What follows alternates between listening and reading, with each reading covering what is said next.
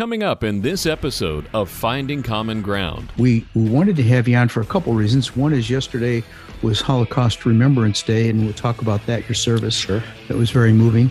And also, your unexpected trip to Poland. To stand at the border and to bear witness to what was happening, right? Bearing witness is also critical. And I felt like I was not doing it alone. And to your point is, too, I've learned because of the Jewish Federation allowing me the opportunity to go on many trips and understand, because until you really understand, you don't understand. We can't stop talking about these things, because as much as we want to try to pray away the issues, the fact is that things are going to come through, change is going to come through education, and it's going to come through us, as you talk about all the time, because I may be one of the number one listeners to this podcast, but you talk about finding common ground, and part of that is through us telling our stories and really listening to one another. I want people to know what really happened.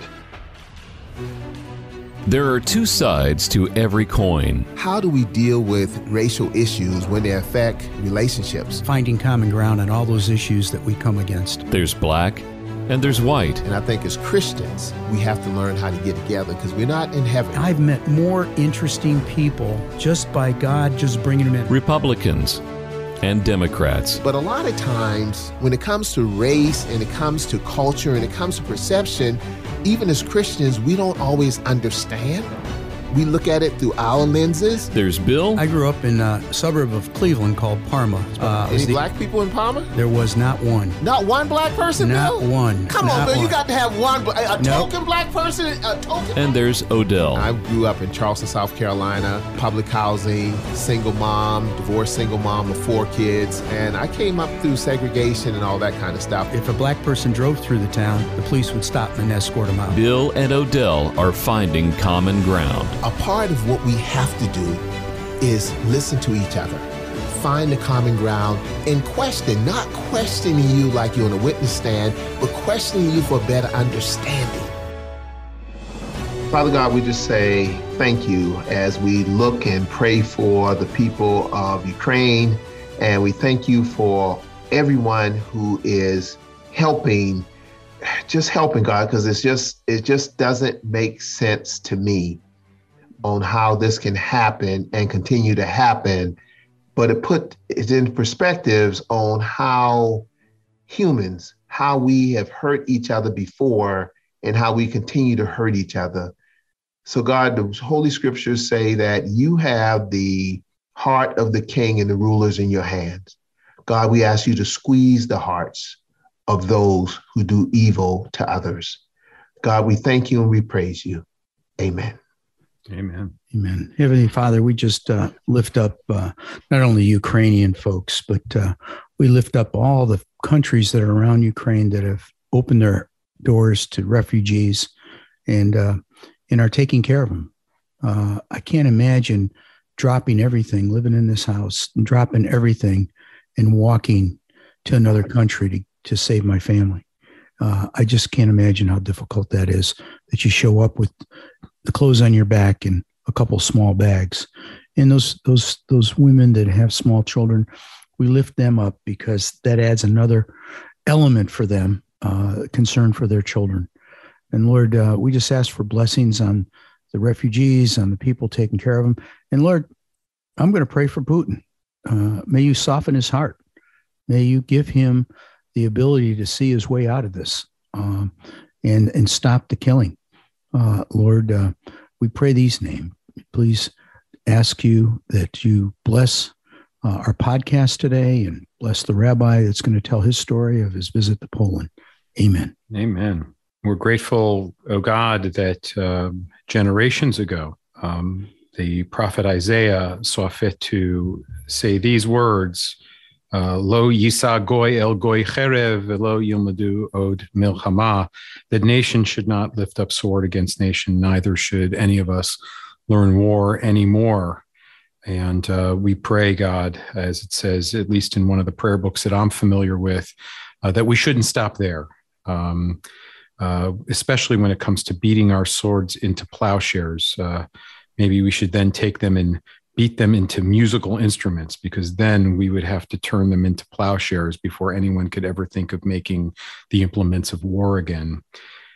And we turn to you, O God, at this time, and we say, Baruch atah Adonai oseh shalom. God, you are the maker of peace, and you should inspire us to be among those who resist war, but also who bring peace to the world. And watch out over the people in Ukraine who are directly impacted. Continue to strengthen the hands to those around the world who are giving hope as well as supplies to those who need it most. And of course, we also pray for the world around us, for those here at home, that we too should know peace and be among those who bring it to our brothers and sisters in our community. And for all that, let's say amen. Amen. Phil, you got one of my favorite guests on, Rabbi Andy, and just want to share a couple of things real quick. When he was praying, I thought about all the good people who helped my ancestors escape slavery, knowing that they were putting their lives on the line if they got caught. And I always thought, since I've been to Israel 4 or 5 times and have, like people say, hey, I got good Black friends, but hey, I have good Jewish friends, good white friends, a little bit of every friend's Black too. I think about when I go and I look at the museum, and Rabbi Andy will tell me the name of the museum because I always get it mixed up. And it's like all the stories you hear, and it's like, how could that have happened? How could Hitler have done that? And how can people sit back and let it happen? And now I'm living it. I'm looking at it. I'm not a participant. I'm a spectator looking at it, but I know it's some people who are helping people, just like it was a lot of people who helped the Jewish people. It's good people who helping people. But I think about this one, and Rabbi Andy, I need your help here. Many of the Ukrainians are They're leaving the country, going to safe places. Tell me, Rabbi, about the boat that came to America, full of Jewish people escaping or leaving the harm, and our America, the country that I love, turned them away. Did I have that right? Is it right? You do have that right. The ship was known as the St. Louis. It set sail, if memory serves me correctly, out of Hamburg, Germany. You can see this story documented in many places, most notably just on that first area of the U.S. Holocaust Memorial Museum. The name of the museum that you're thinking of in Israel is Yad Vashem, which is the International Holocaust Memorial Museum. But of course, the story of the St. Louis is told in many places, including the U.S. Holocaust Memorial Museum. And I will say this, the sadness of that story is that that boat went to Havana, Cuba, where they were not allowed entry there. Among other places, they were seeking entry into the United States. And the boat was parked off of the shores of Miami Beach, Florida. Again, this is well before I was alive, and before my family moved there. They wouldn't move there until the 1950s. But there are places that you can still go in Miami Beach today, and you can look out and you can see the boats in the water. And from what I'm told, the people could see the shores of Miami Beach, and from Miami Beach, you could see where the boat was parked. They were not allowed entry into the United States. Of course, there were strict, quotas on who could come in at that time. Our country was in a very different place, at least that we saw afterwards. And they were turned back, to Germany, and many of the people who were on that ship. And again, it was a limited number of people, and you can check the numbers on it. But many of them were then sent to the camps, and many of them did not survive the onslaught of the Holocaust. That was one of the terrible periods, because not only could Jewish people not seek refuge here in the West and in the United States, but also the British had control over the land of Israel. They had a mandate over Palestine at the time, and for various and sundry reasons that we'll not go into now, they also restricted Jewish immigration. And so, when we needed refuge most, it was denied to us. Now, I have to tell you, having been to the border between Ukraine and Poland, I was in Poland right before Passover in the mid part of April 2022, went over there. And, you could see a very different Europe, right? You saw a Europe Wow. that was providing refuge to people that needed it most. From what I was told at the time, there were somewhere along the levels of 3 million Ukrainians who had sought refuge outside the country, another 7 million within the country. That's a total of 10 million. The population of Ukraine as a whole is a little over 40 million. So 1/4 of the population somehow or another was not in their home area or their homes. As we know, many of those places have been leveled at this point. But of the 3 million who had left the country, and this is a couple of weeks ago, so things I think have dramatically changed. 2 million of them had passed through Poland, and I will tell you, being in the country there, being an eyewitness on the ground there, you see a country that is receiving people with open arms, and some of their cities have grown by 25%. Krakow, I'll take as an example. It's second largest city in all of Poland. It had been a town of 700,000. So relative to Greensboro, it's about 3.5 times our size. And they had gone from a city of 700,000. They're now a city of close to 900,000. Wow.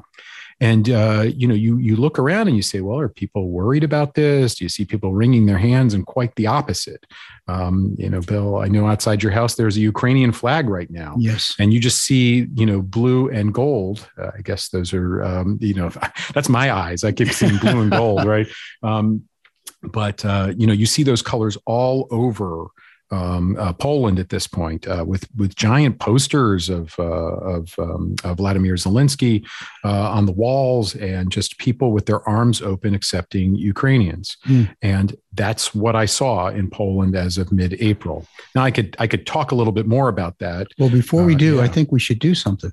Let's introduce you. Oh, sure. Yeah, because we know you. Odell and I know you. And I've been on the podcast. Yeah, and you've been on the podcast. This is your second time. But go ahead and tell our audience who you are and what you do for a living.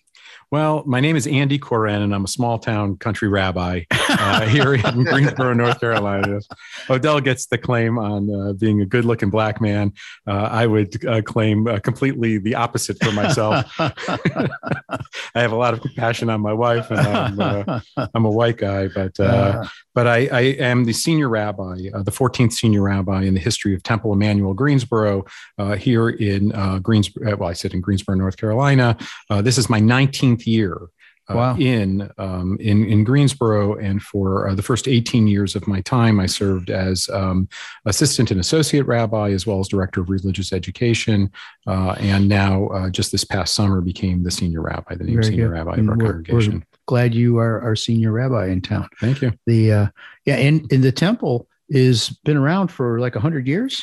This coming Rosh Hashanah, this Jewish New Year, will be our 115th year. Wow! So in the history of Greensboro, that's pretty, that's pretty solidly landed. Although not as as long term as some others. In the history of the Jewish people, right? That's somewhat of a drop in the bucket. Yeah, we've been here a short period. Yeah, you've been around for a while. 4,000 years, 115 years is we're still working at it. Yeah, you're just a rookie. You're just coming out of the womb.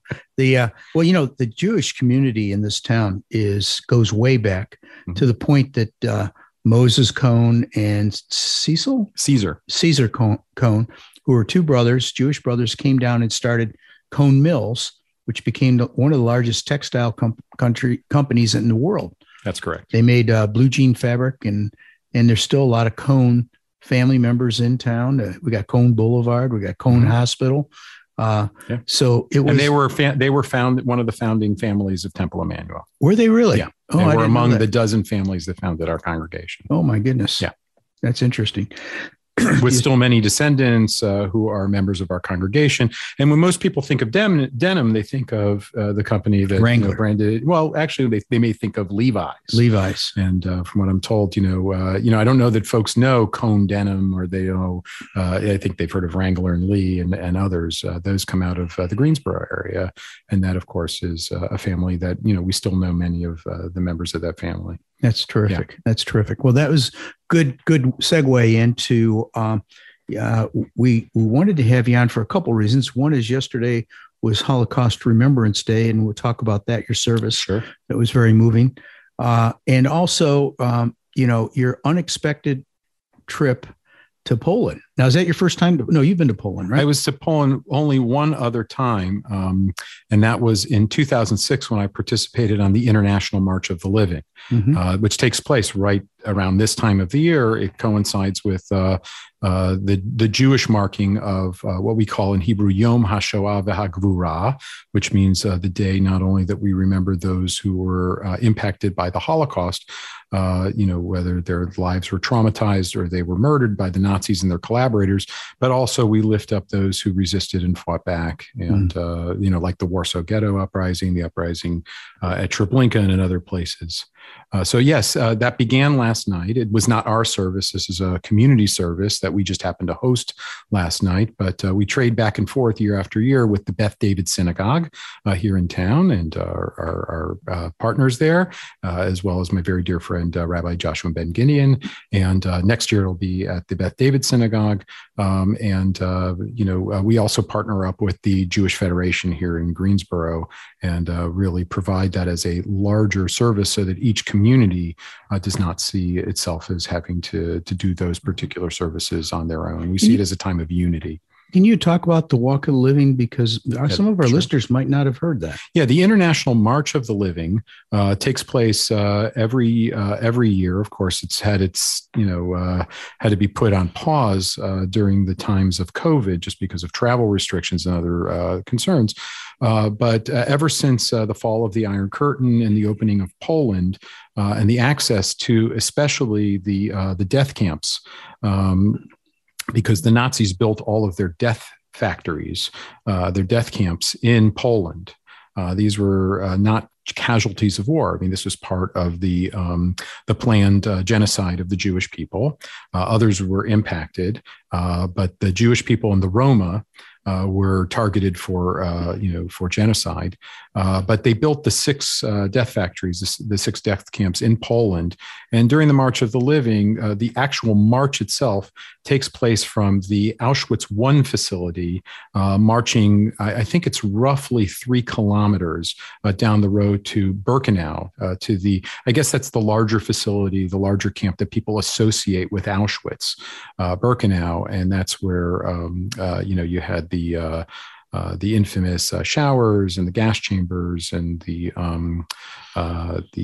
crematoria and it wasn't the only place with that. I mean, I could go down the list, but I won't. But the March of the Living takes place there. And the educational purpose for us, 11th and 12th graders, will spend the entire year studying about Jewish history, because I don't think we only want to talk about death. We want to talk about the richness of Jewish life in Europe. But they'll spend the year studying that curriculum, as well as talking about, who the Nazis were, what their plan was. And then we spend roughly a week in Poland, visiting the death camps, participating in the March of the Living and the memorial ceremonies there. And then when that finishes, they go for a week to Israel. And that coincides with what will take place next week, which is Israel's Independence Day. Why are these days so close to one another? I'll just give you the very quick answer. We actually should be marking Holocaust Memorial Day close to the beginning of Passover, because for the Jewish people, it marks the day that we fought back against the Nazis and the Germans with the Warsaw Ghetto uprising, which took place in 1943. The Jewish people of the Warsaw Ghetto held off the Nazis for longer than the entire country of Poland did. Wow. Now, that ghetto was later leveled. I think we all can imagine what that looks like these days, as we're seeing the Russians do things like that. Having said that, we say that the day that we want to remember our people and what had happened to us should also coincide with us fighting back and resisting. But we didn't want it to overshadow Passover. And so ultimately, when we took this new type of memorialization, we said, well, let's let Passover be done. We'll wait a few days. And that's when, Holocaust Memorial Day will be. And we mark it every day. It started last night, on the Hebrew calendar. It just happened to be April 27th yesterday. And it goes through the daylight hours of the next day afterwards, which this year is April the 28th. And it really is a solemn day. Next week will be Israel's Independence Day. And that also coincides on the Hebrew calendar with the day that the modern state of Israel declared its independence and the like, and we could talk about that at a different time. But long story short, last night's commemoration at Temple was quite powerful. This is the first time that we've been together in person for 3 years. Wow. Because of COVID, but we were able to gather in person. In addition to that, last night we heard the personal testimony of a young woman whose parents were survivors. Now, that we've done before. We've had children of survivors speak at our particular service over the years. But I think the additional twist to it is that she herself grew up in Kyiv, Ukraine. And so she was also talking about what's taking place now. She really talked about 3 levels. Number 1 was her parents' story. Number 2 was her own personal story growing up as a child of survivors. Someone who, by the way, when she was 40 years old, winds up leaving Ukraine and coming to the United States. She talked about how proud she was and how her family really had seen this as a goal throughout their life. But that opportunity opened for them in the late 1990s to come here to the Greensboro area. And lastly, she talked about what's taking place right now in Ukraine and how it just really is one of the hardest things that she's ever lived through. And that's on top of being a child of survivors and knowing what she knows about her parents' story. So it was quite powerful. If I sound really like reflective right now, maybe less energetic than I did when I was on the show last time, part of it is because I'm just taking in what we heard last night and, those very heartfelt words. Yes. It's, I've been to Auschwitz. In our last show, we talked with our daughter, who's adopted from Poland, from Białystok. And I spent time in Krakow. And when you start talking about the Holocaust and what happened there and what's happened in Ukraine, you do get solemn. Mm-hmm. Your spirit feels it because it's an evil thing. It is a terrible thing. And same thing with slavery, Odell. I might even go there. That, what happened to your ancestors is a terrible thing. And, we can't correct it, but we can remember and we can stand up against it if it comes again. And I'm proud that our country is sending supplies and people to help the Ukrainian. Quite frankly, I think they should do more.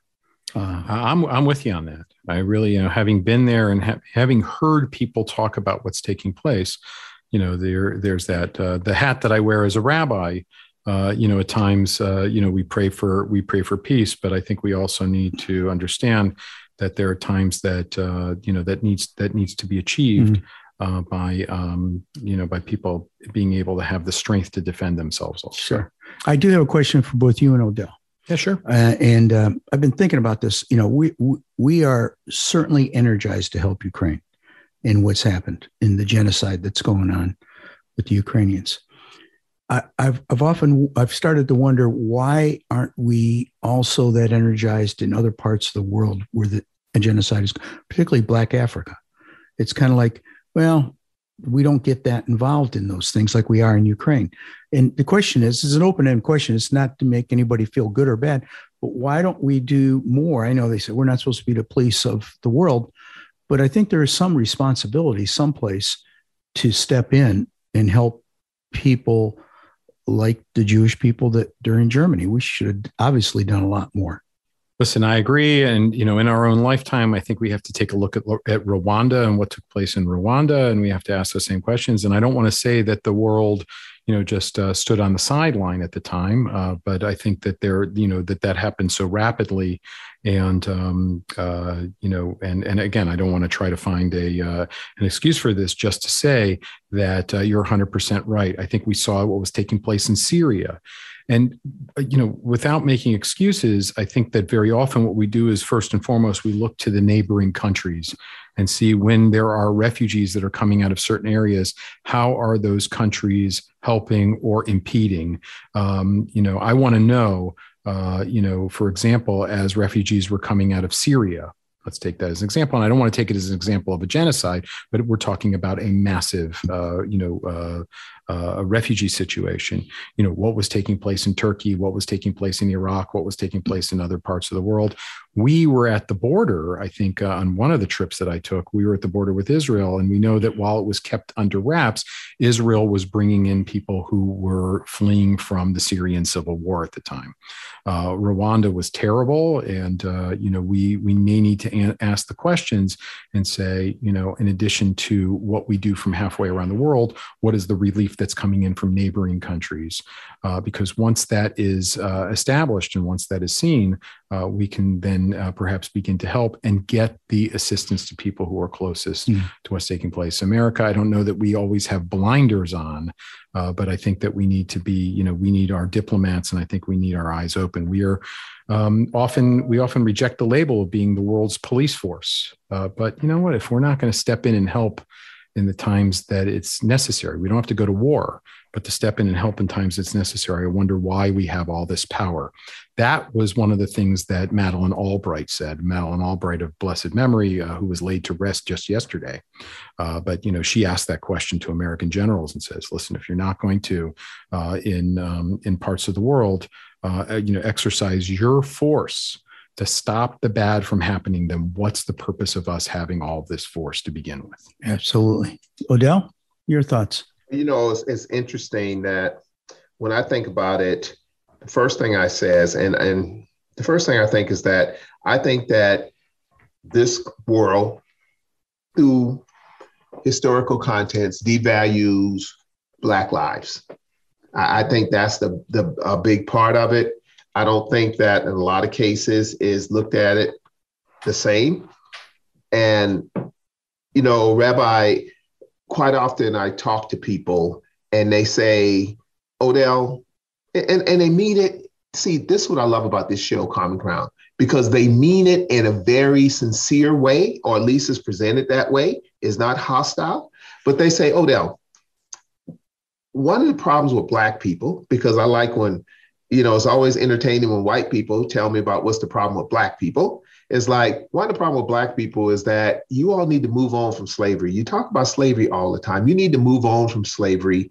And that's holding you back, man. You're just really focusing on slavery too much. And my answer has always been, well, to those who are victimized, and not saying people are victim, but for those who were victimized, my ancestors, and I always talk about my ancestors, is not as simple as just move on. And I said, to the people, the Jewish people who got murdered in their families from Hitler, it's probably not as simple as you would think for them to move on.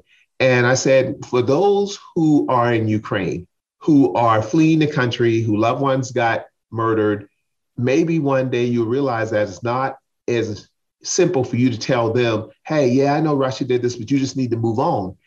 And that's the thing that I don't think people fully understand. But at the same time, when you think about Russia taking some Ukrainian citizens over to Russia, what's going on there? I haven't heard enough about what's going on there. I heard about the people who are getting away. We hear about the people who've gotten murdered. We hear about all the war crimes. Do you know any place that I or the listening audience, because our audience is national, in a lot of cases international. I think we're in 25 countries now. And I have a bad habit, but I love it, of asking a zillion questions in one. So let me rephrase my question. First, how do you feel when someone says, and maybe they've never said, the problem with the Jewish people, you all need to move on from the Holocaust, like they tell me, and they're comfortable saying, so this gives me an opportunity to explain to them. And secondly, sir, when you were over there a couple of weeks ago, did you hear anything about the people who are being taken to Russia?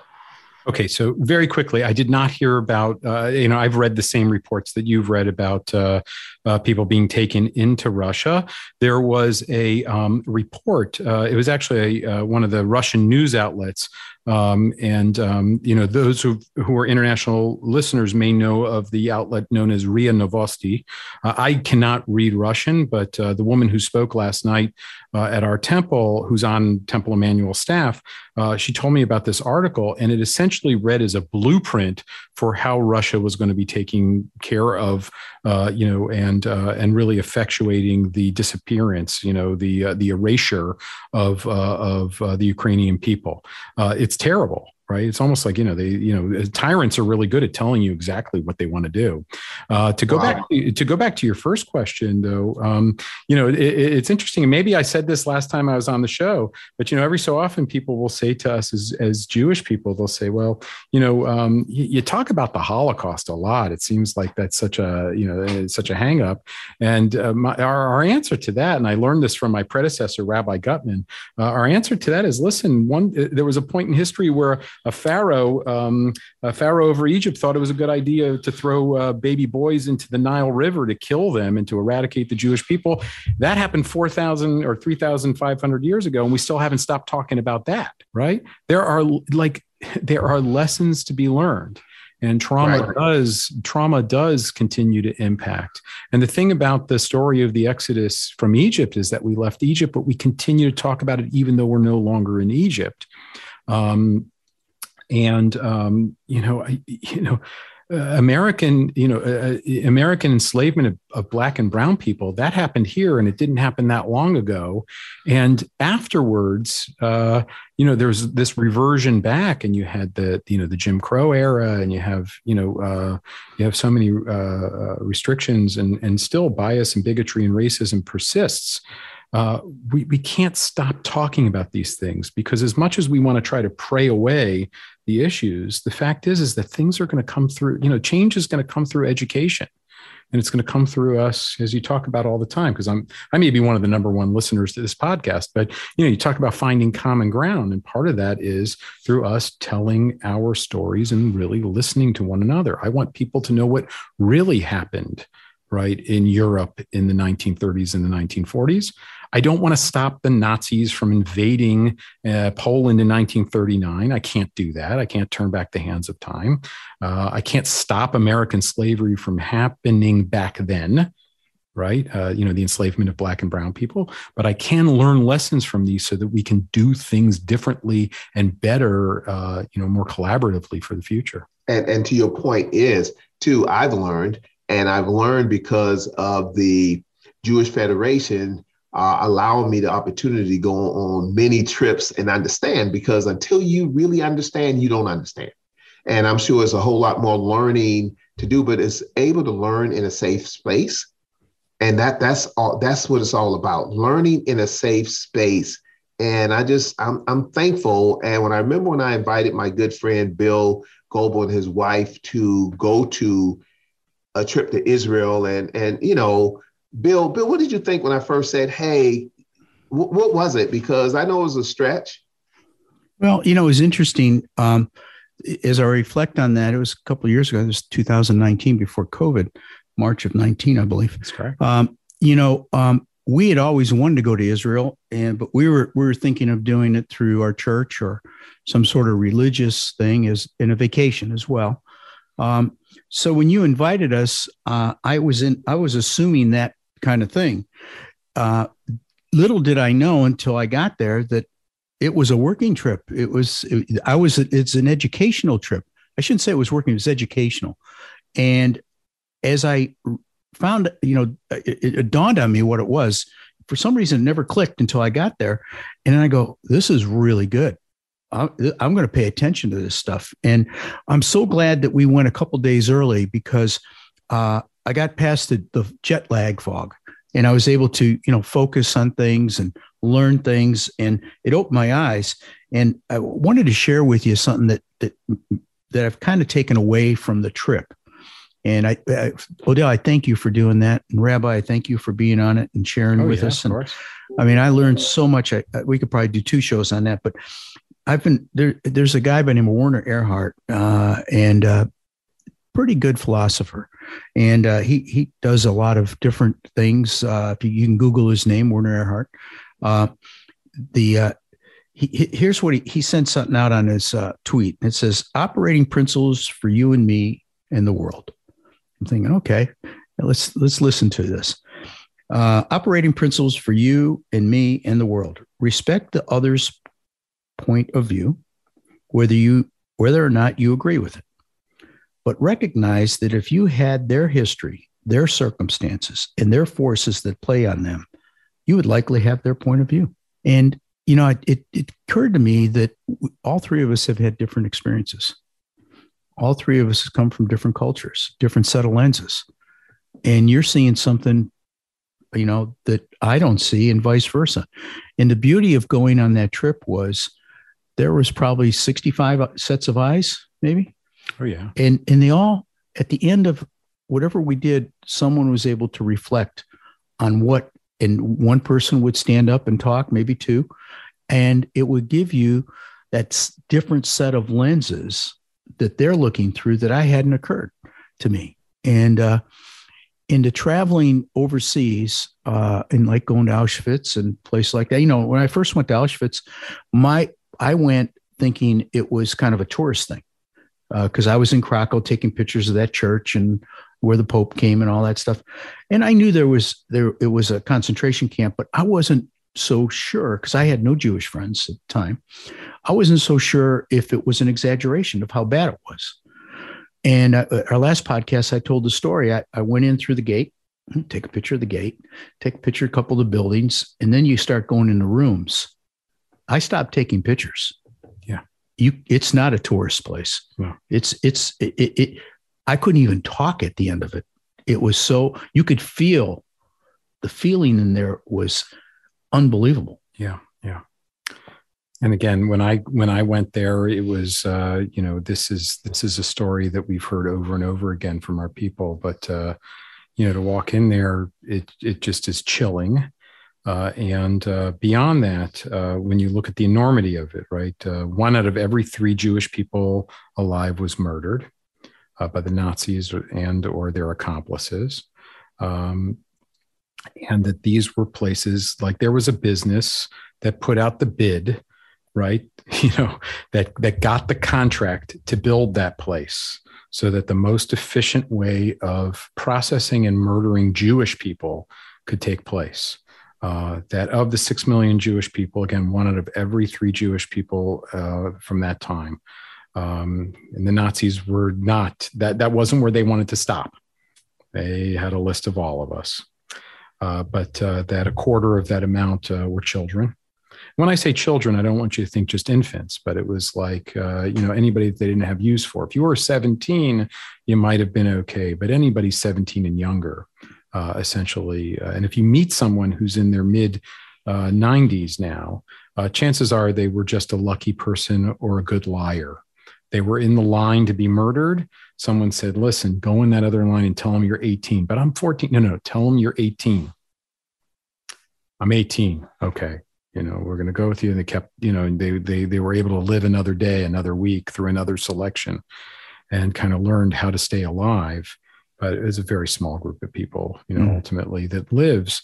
And that's why you've got that, that gap that runs out. You don't find people that are much younger unless they were infants who were hidden by their parents towards the end of the war, who just happened to, not get caught and happen to live.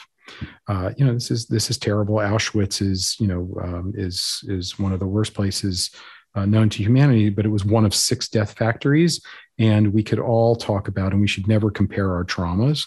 But that's that. And I will tell you this: if you want to pivot to Ukraine for a moment, I think one of the things, and again, it's not like I did a survey or anything like that, but you walk around the country, as I interacted with people, and you get a sense that Poland of 2022 seems to be reacting to 2 things.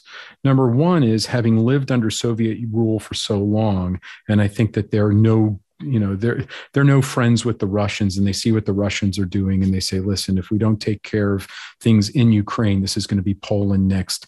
So that's kind of the one thing. And I think they feel a kinship, but I think they also feel a disgust at the way that Russia treats the world. I think that the other side of it is that this is a repair for what they didn't do. And some did. I mean, there were the largest number of righteous Gentiles were Polish. There's recognized in the world, the people that took Jewish people in and held them. But on the other hand, percentage-wise, I think it was somewhat similar. You just had you had 3 million Jewish people living in Poland. We were about 10% of the population of Poland in the late 1930s. And, so the numbers would shake themselves out, but percentage-wise, it wasn't any higher. And if you look around, you see 20-year-olds and 30-year-olds, and you see people who are entrepreneurial, who are mobilizing their society now to help. And they're saying, essentially, we've learned the lesson of never again. And we're doing our part now to correct. Wow.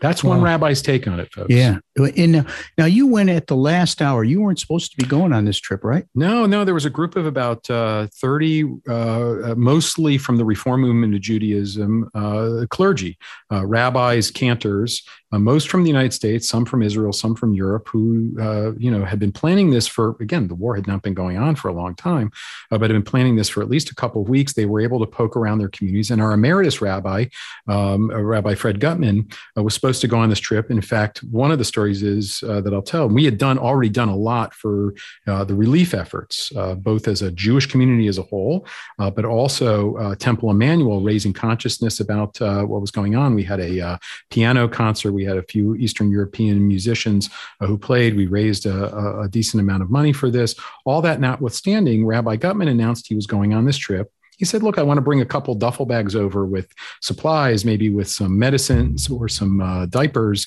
And he turned to Temple Emmanuel, our congregation, and said, would you please make donations towards this effort? I thought that was great. His idea was that maybe $500 or $750 would come in. Now, he was our senior rabbi for 26 years, so I think he knew a little bit better than that. But if I tell you, the response to his question came in over 40 times the amount that he expected. Wow.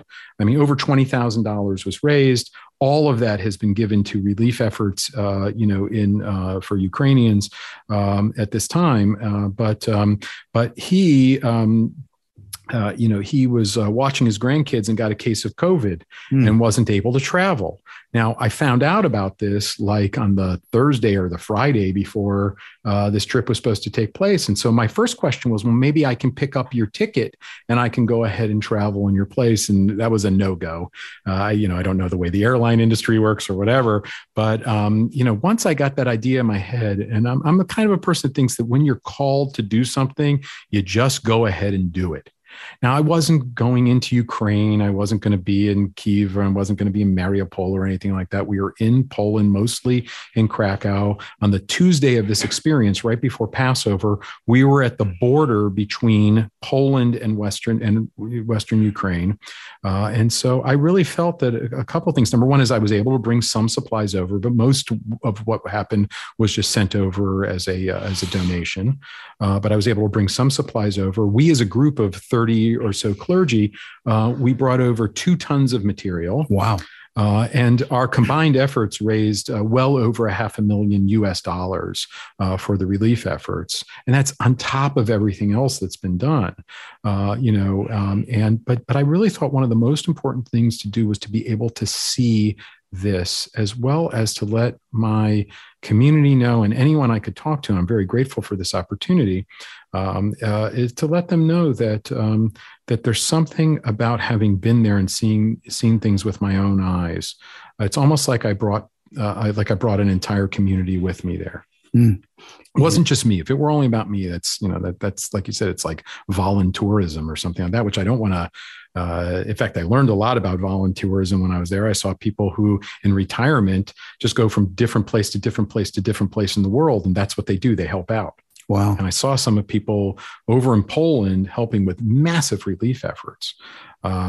People from Denver or from other parts of the United States.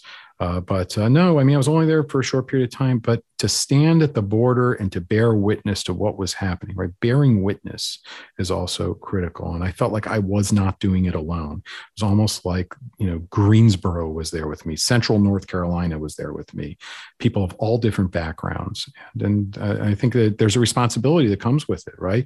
Which is to tell the story. That's why I'm very grateful for this. It's why I'm very, very grateful for some of the press coverage that's taken place. And I have an op-ed piece going in the Greensboro News and Record this coming weekend. So, have to look for that. Have to look for that. Odell? Rabbi, my mind's everywhere. I was just thinking back years ago when I was how can I say it? I was with Moses Cone Hospital as a clergy, volunteer clergy. I don't know if you had that experience or not, but I remember one summer I was there and they brought in a little Black boy who got hit by lightning and, didn't know if he was going to make it or not. And part of being a clergy, you had to be involved in emergencies, of course, when families came. And I remember just going through my day and going in there, looking at the little boy, Bill, and he had on Scooby-Doo underwear. And let me explain.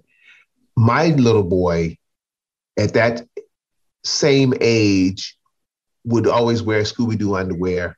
And I looked at that little Black boy and thought about my child and just really emotion. I just kind of lost it because it's like, what would happen if it was my child? It's one thing you give an aid, and I thought about what Rabbi said was, I'm there bearing witness, giving aid, helping in any way I can. And what happened if it was my family? Rabbi, did you see anything like that really just got your attention? A little girl, a family, or something that got your attention and saying, wow? Or was the whole thing just so overwhelming, sir? Yeah, no, I actually appreciate that question. And one of the things they said to us was, look, we have this propensity in this day and age to take pictures of everything. And they said, don't, right? You're going to come back with some impressions that you can share with others. But these are people whose lives are in turmoil. You're catching them at their worst moment. You're not a journalist. The other thing they said to us is that there are times that the Russians troll different types of media. And so they told us, if you want to show some pictures to your community, that's one thing, but please do not post these things up on Facebook. This isn't about you. But I will tell you just of a couple instances, and I'm clergy, so I can go on for a while. So I'm going to try to make this brief. Number one was when we were standing at the border, there was one family that stood out for me, and the volunteers, the people who were stationed there, came over them very quickly because there was an older woman who was crying, and it was like 3 generations were standing there. I think it was like a mother, and it looked like a grandmother and an aunt and then a daughter. And I'll never forget the impression because, the volunteers were working with them. And, when you see tears, what are you supposed to say? I mean, I could superimpose my feelings on this, but I can say that there could be a range there. Maybe there were tears of joy. Maybe they were tears of fear. Maybe someone just needed to say, look, I'm hurting. Come help me here. I need something to eat, whatever it might be. But if you noticed, one of the descriptions is that these were all women, right?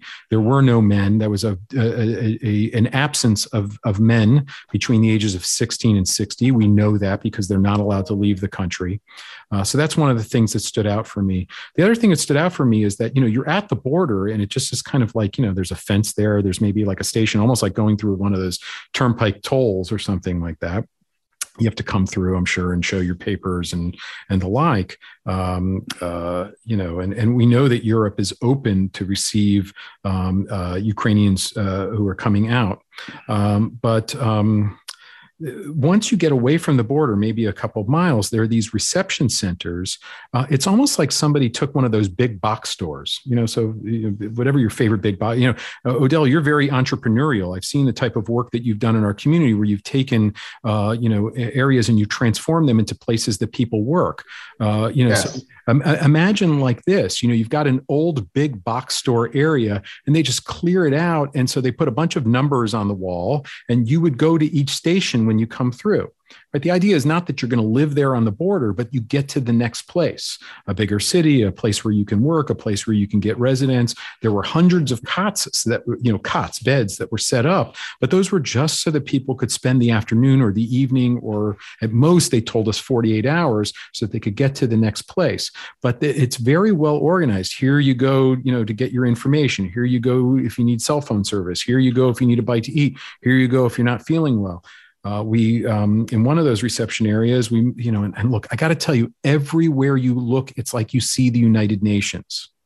Wow. You see relief groups from all over the world, but I got to tell you guys, and maybe it's just my eyes are tuned into it because I'm Jewish, but I saw a lot of Jewish relief organizations and I saw a lot of Israeli flags and I heard a lot of Hebrew, one of my languages, because again, maybe for whatever reason, Jewish people and the state of Israel are there to help.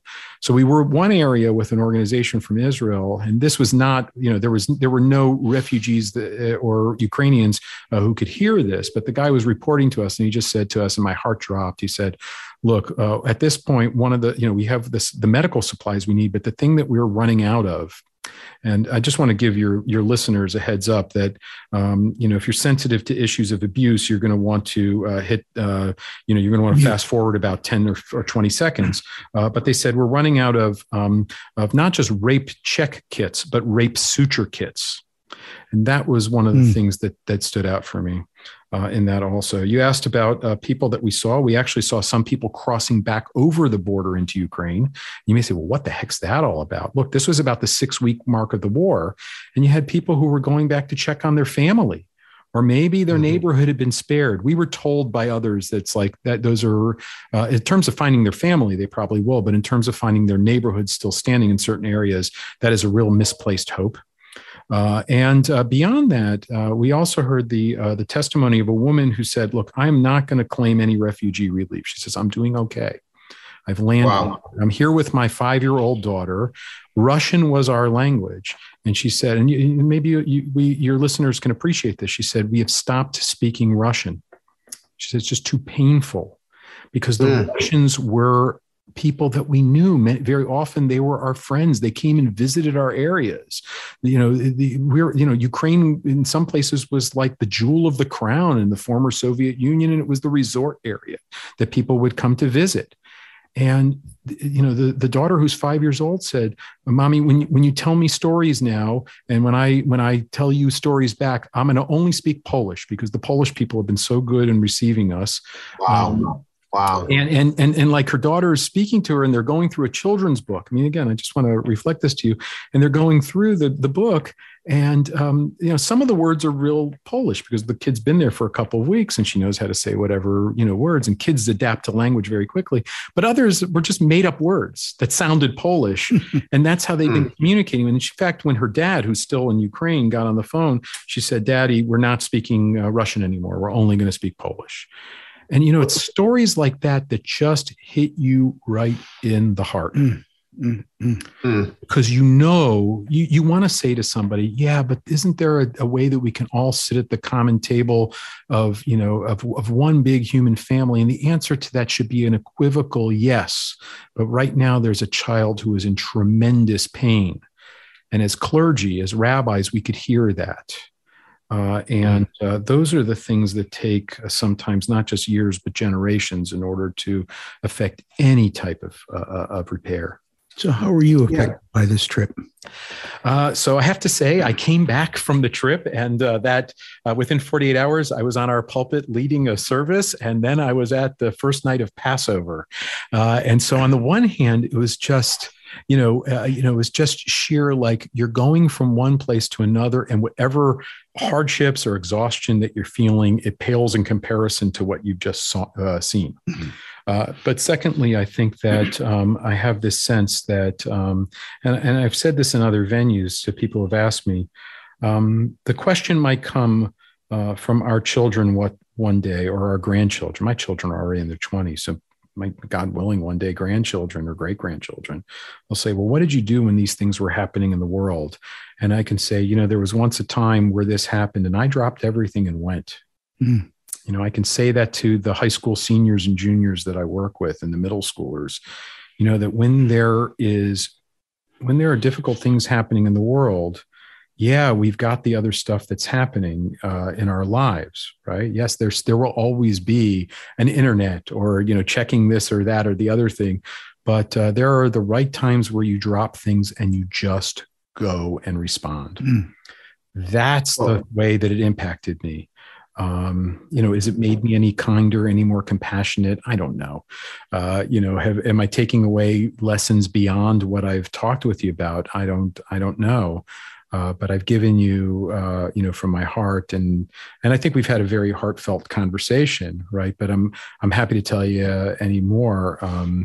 I just feel like, it was a very intense in the 60s and 70s, we'd say it was a very heavy experience, but not like, it was very weighty. I mean, this is the things that we're seeing on TV from much closer within these cities. I was just seeing that next impact of it. I was heartened by the relief efforts taking place, and I was thoroughly shaken to my core by the stories that people were telling about how this has impacted their lives. Bill, yes, sir. Something that the rabbi said makes sense. Rabbi, the defiance of the Ukrainian people, because we don't want to leave here thinking Ukrainian people were victims. We don't want to leave here thinking Jewish people were victims. We don't want to hear thinking that African-American, enslaved African-American were victims or anyone else. Victoria Milstein is doing this project that we can't wait to interview her about, that they won't take off her boots. And when you talked about the family of females coming over and then the other young ladies saying, I don't want to take any relief. Bill has been doing a lot of work and talking with the Milsteins on that piece. So Bill, can you share with our audience, and then we'll ask the rabbi, because I know he has a hard stop, to talk about what that means, because I'm excited about it. And how can we even support that effort? We're going to get Victoria on probably in a week or so. She was supposed to be on this week, but COVID came through. Yeah. And by the way, if I could just lean in, for those who aren't from Greensboro, one of these days you should make it your focus to at least learn more about Victoria Milstein. She is one of my faves. Yeah, she's special, and her husband Ron too. Both of them. Absolutely. What a great couple. Well, she's doing a sculpture. She did a TED talk on this, and it kind of I saw the picture years ago, but she put it in context, and basically, this picture was taken by a German soldier of 5 women just before they were getting executed. A grandma, a daughter, granddaughters, and maybe a cousin. It was all females. And these Germans stripped them down to their skivvies. And obviously that was an embarrassing situation for strangers to do that. And this German soldier took a picture. And the picture was probably meant for no good. Mm-hmm. And Victoria found that picture and she says, I'm going to make this picture for good. And so she's taking one of the older lady in defiance wouldn't take her boots off.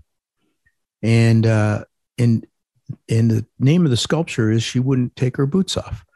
And she's done a bigger than lifestyle sculpture. I mean, it's 8-10 foot tall. Yeah, it's huge. And so she's finishing up the sculpture and we're going to bronze it. And then the state of North Carolina helped fund part of it. And then we raised the rest in the community.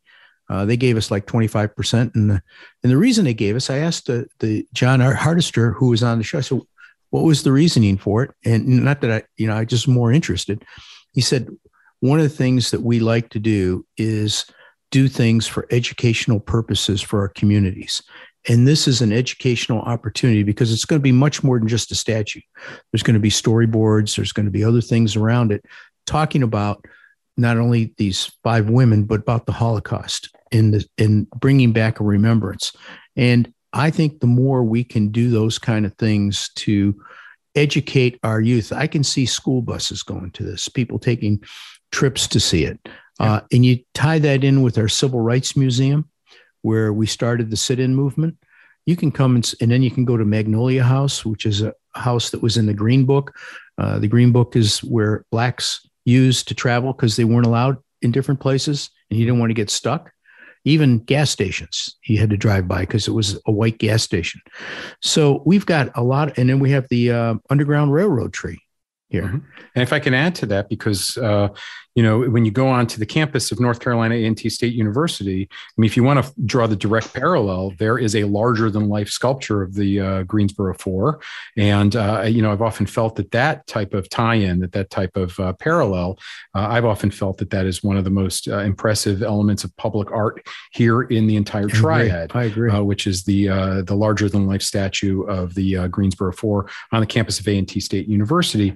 And I would say to anybody visiting the area that those, many places that you've pointed out and many more are part of the story that we tell. And again, nowadays, this is for educational purposes. You can stand outside of the historic Woolworths. I call it the historic Woolworths, only because of the events that took place. What took place, in terms of segregation and keeping Black and brown people from having lunch there inside for so long was terrible.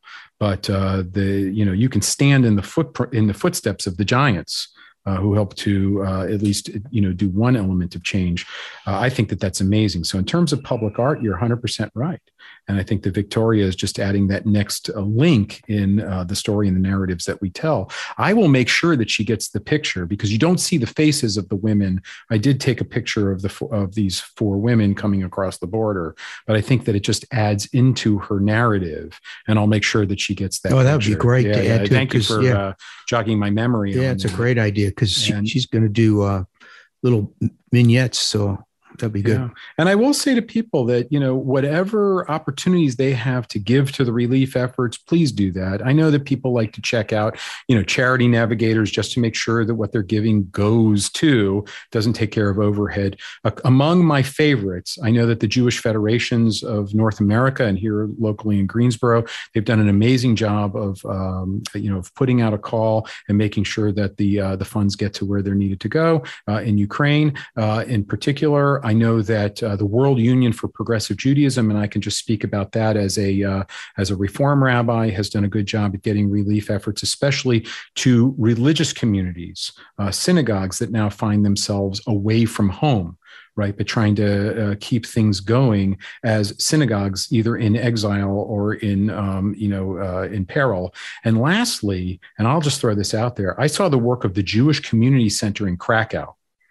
And in the course of about 8 weeks, actually less than that, in about 3 weeks, they transformed themselves as being a Jewish community center that was working mostly with elderly Holocaust survivors. And they had a pre-kindergarten there, transforming themselves really into a relief center for refugees in the second largest city in Poland. JCC Krakow, Krakow. You can probably find the link to the American Friends of that organization. I think that they operate out of New York. And, whether it's, a few dollars or much more, I think that all of that relief and all that aid will go to help. Beyond that, there are bigger, there are bigger gears in movement right now. And I guess that our hope is that they will just be exercised wisely and with the goal towards alleviating any further pain and harm. Those, again, may be just more prayers than reality. But I think that that's where we all have to be right now. Well, Rabbi, thank you very much for being on our show. Gentlemen, it's always a blessing. Always a blessing. Yes. Rabbi, thank you for being a great leader in this community. 2 reasons why I say that is because you've always reached out, but I love the transition and everything else. And another person I love too is Kathy Manning. Congresswoman Kathy Manning is doing a great job, and I want to encourage all our listeners who can, please support and vote for Kathy Manning to get reelected. And I say that and because I want to say that. That's why I say it, because it's a good thing to say, and Kathy's doing a good job. So let's quit playing. Let's quit playing. She's doing a good job. And I mentioned that concert, the benefit concert that we did at Temple just a few weeks ago, and she was the one who passed the information on to me and put me in touch with the musicians that were doing that. And there are a couple of other initiatives I think that we can all do together. There's one idea on the table, to reach out to companies that one of the things that's needed in relief areas. I know this is going to sound so silly, but is underwear.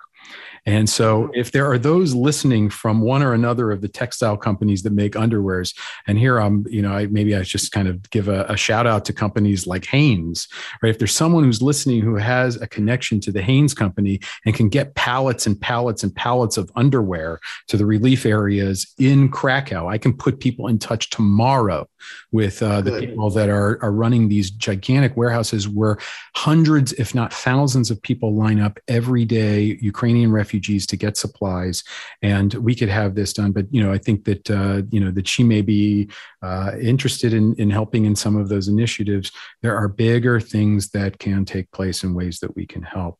So great. Gentlemen, thank you again. Well, Rabbi, I know you have a quick, a hard stop at one thing I need to share with you. Yeah. And this may be interesting to you, but the good looking black guy has so far lost 16 pounds. So I'm coming to where you talked to me about years ago, my friend, years ago. I'm on my way. Why are you laughing? Why are you laughing? You're looking great, man. I just smile because, a number of years ago, I wound up, having to put myself much more on a different platform than the direction I was heading in. And people will always say that to me. But all I can say is, you know what? You're looking wonderful, and God's blessings to you. You should always be happy and healthy, and just continue to do the uplifting work that you're doing and that Bill is doing, and that we can all do together in this little southern slice of heaven that we call Greensboro. Amen. Amen. Eloheinu ve'Elohei avotenu v'imotenu. God, you are the God of our ancestors, but you're also our God. And we turn to you at this time. Continue to bless the voices in our community that are working for common ground. Continue to lift up the work that Bill and Odell are doing. And may it always highlight what not only are the good things that are happening around us, but as well as the challenges and the places that we can do better.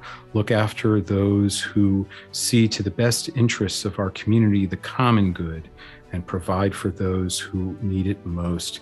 And we are just, again, in a position to express, no matter what our background is, our gratitude to you at all times, to which we all say, Amen. Amen. Amen. Love you, Rabbi. Find Bill and Odell online at thecommonground.show. This podcast is a production of BG Ad Group. Darren Sutherland, Executive Producer. Jeremy Powell, Creative Director. Jacob Sutherland, Director. All rights reserved. Whether you're a big, medium, or small business, managing and growing the bottom line is important. Focus CFO brings the experience and financial acumen of a Fortune 100 Chief Financial Officer to your company at a fraction of the cost. P&L help, internal reporting processes, or any business transitions or events. Focus CFO will help you and your team have a CFO in your company's back pocket. Focus CFO. Learn more at focuscfo.com. This podcast is brought to you by Yes Weekly, the Triad's largest circulating and best read weekly magazine. You can also find us online at yesweekly.com and on Facebook, Twitter, and Instagram. Yes Weekly, your trusted news leader for local arts, entertainment, music, food, and more for nearly 18 years.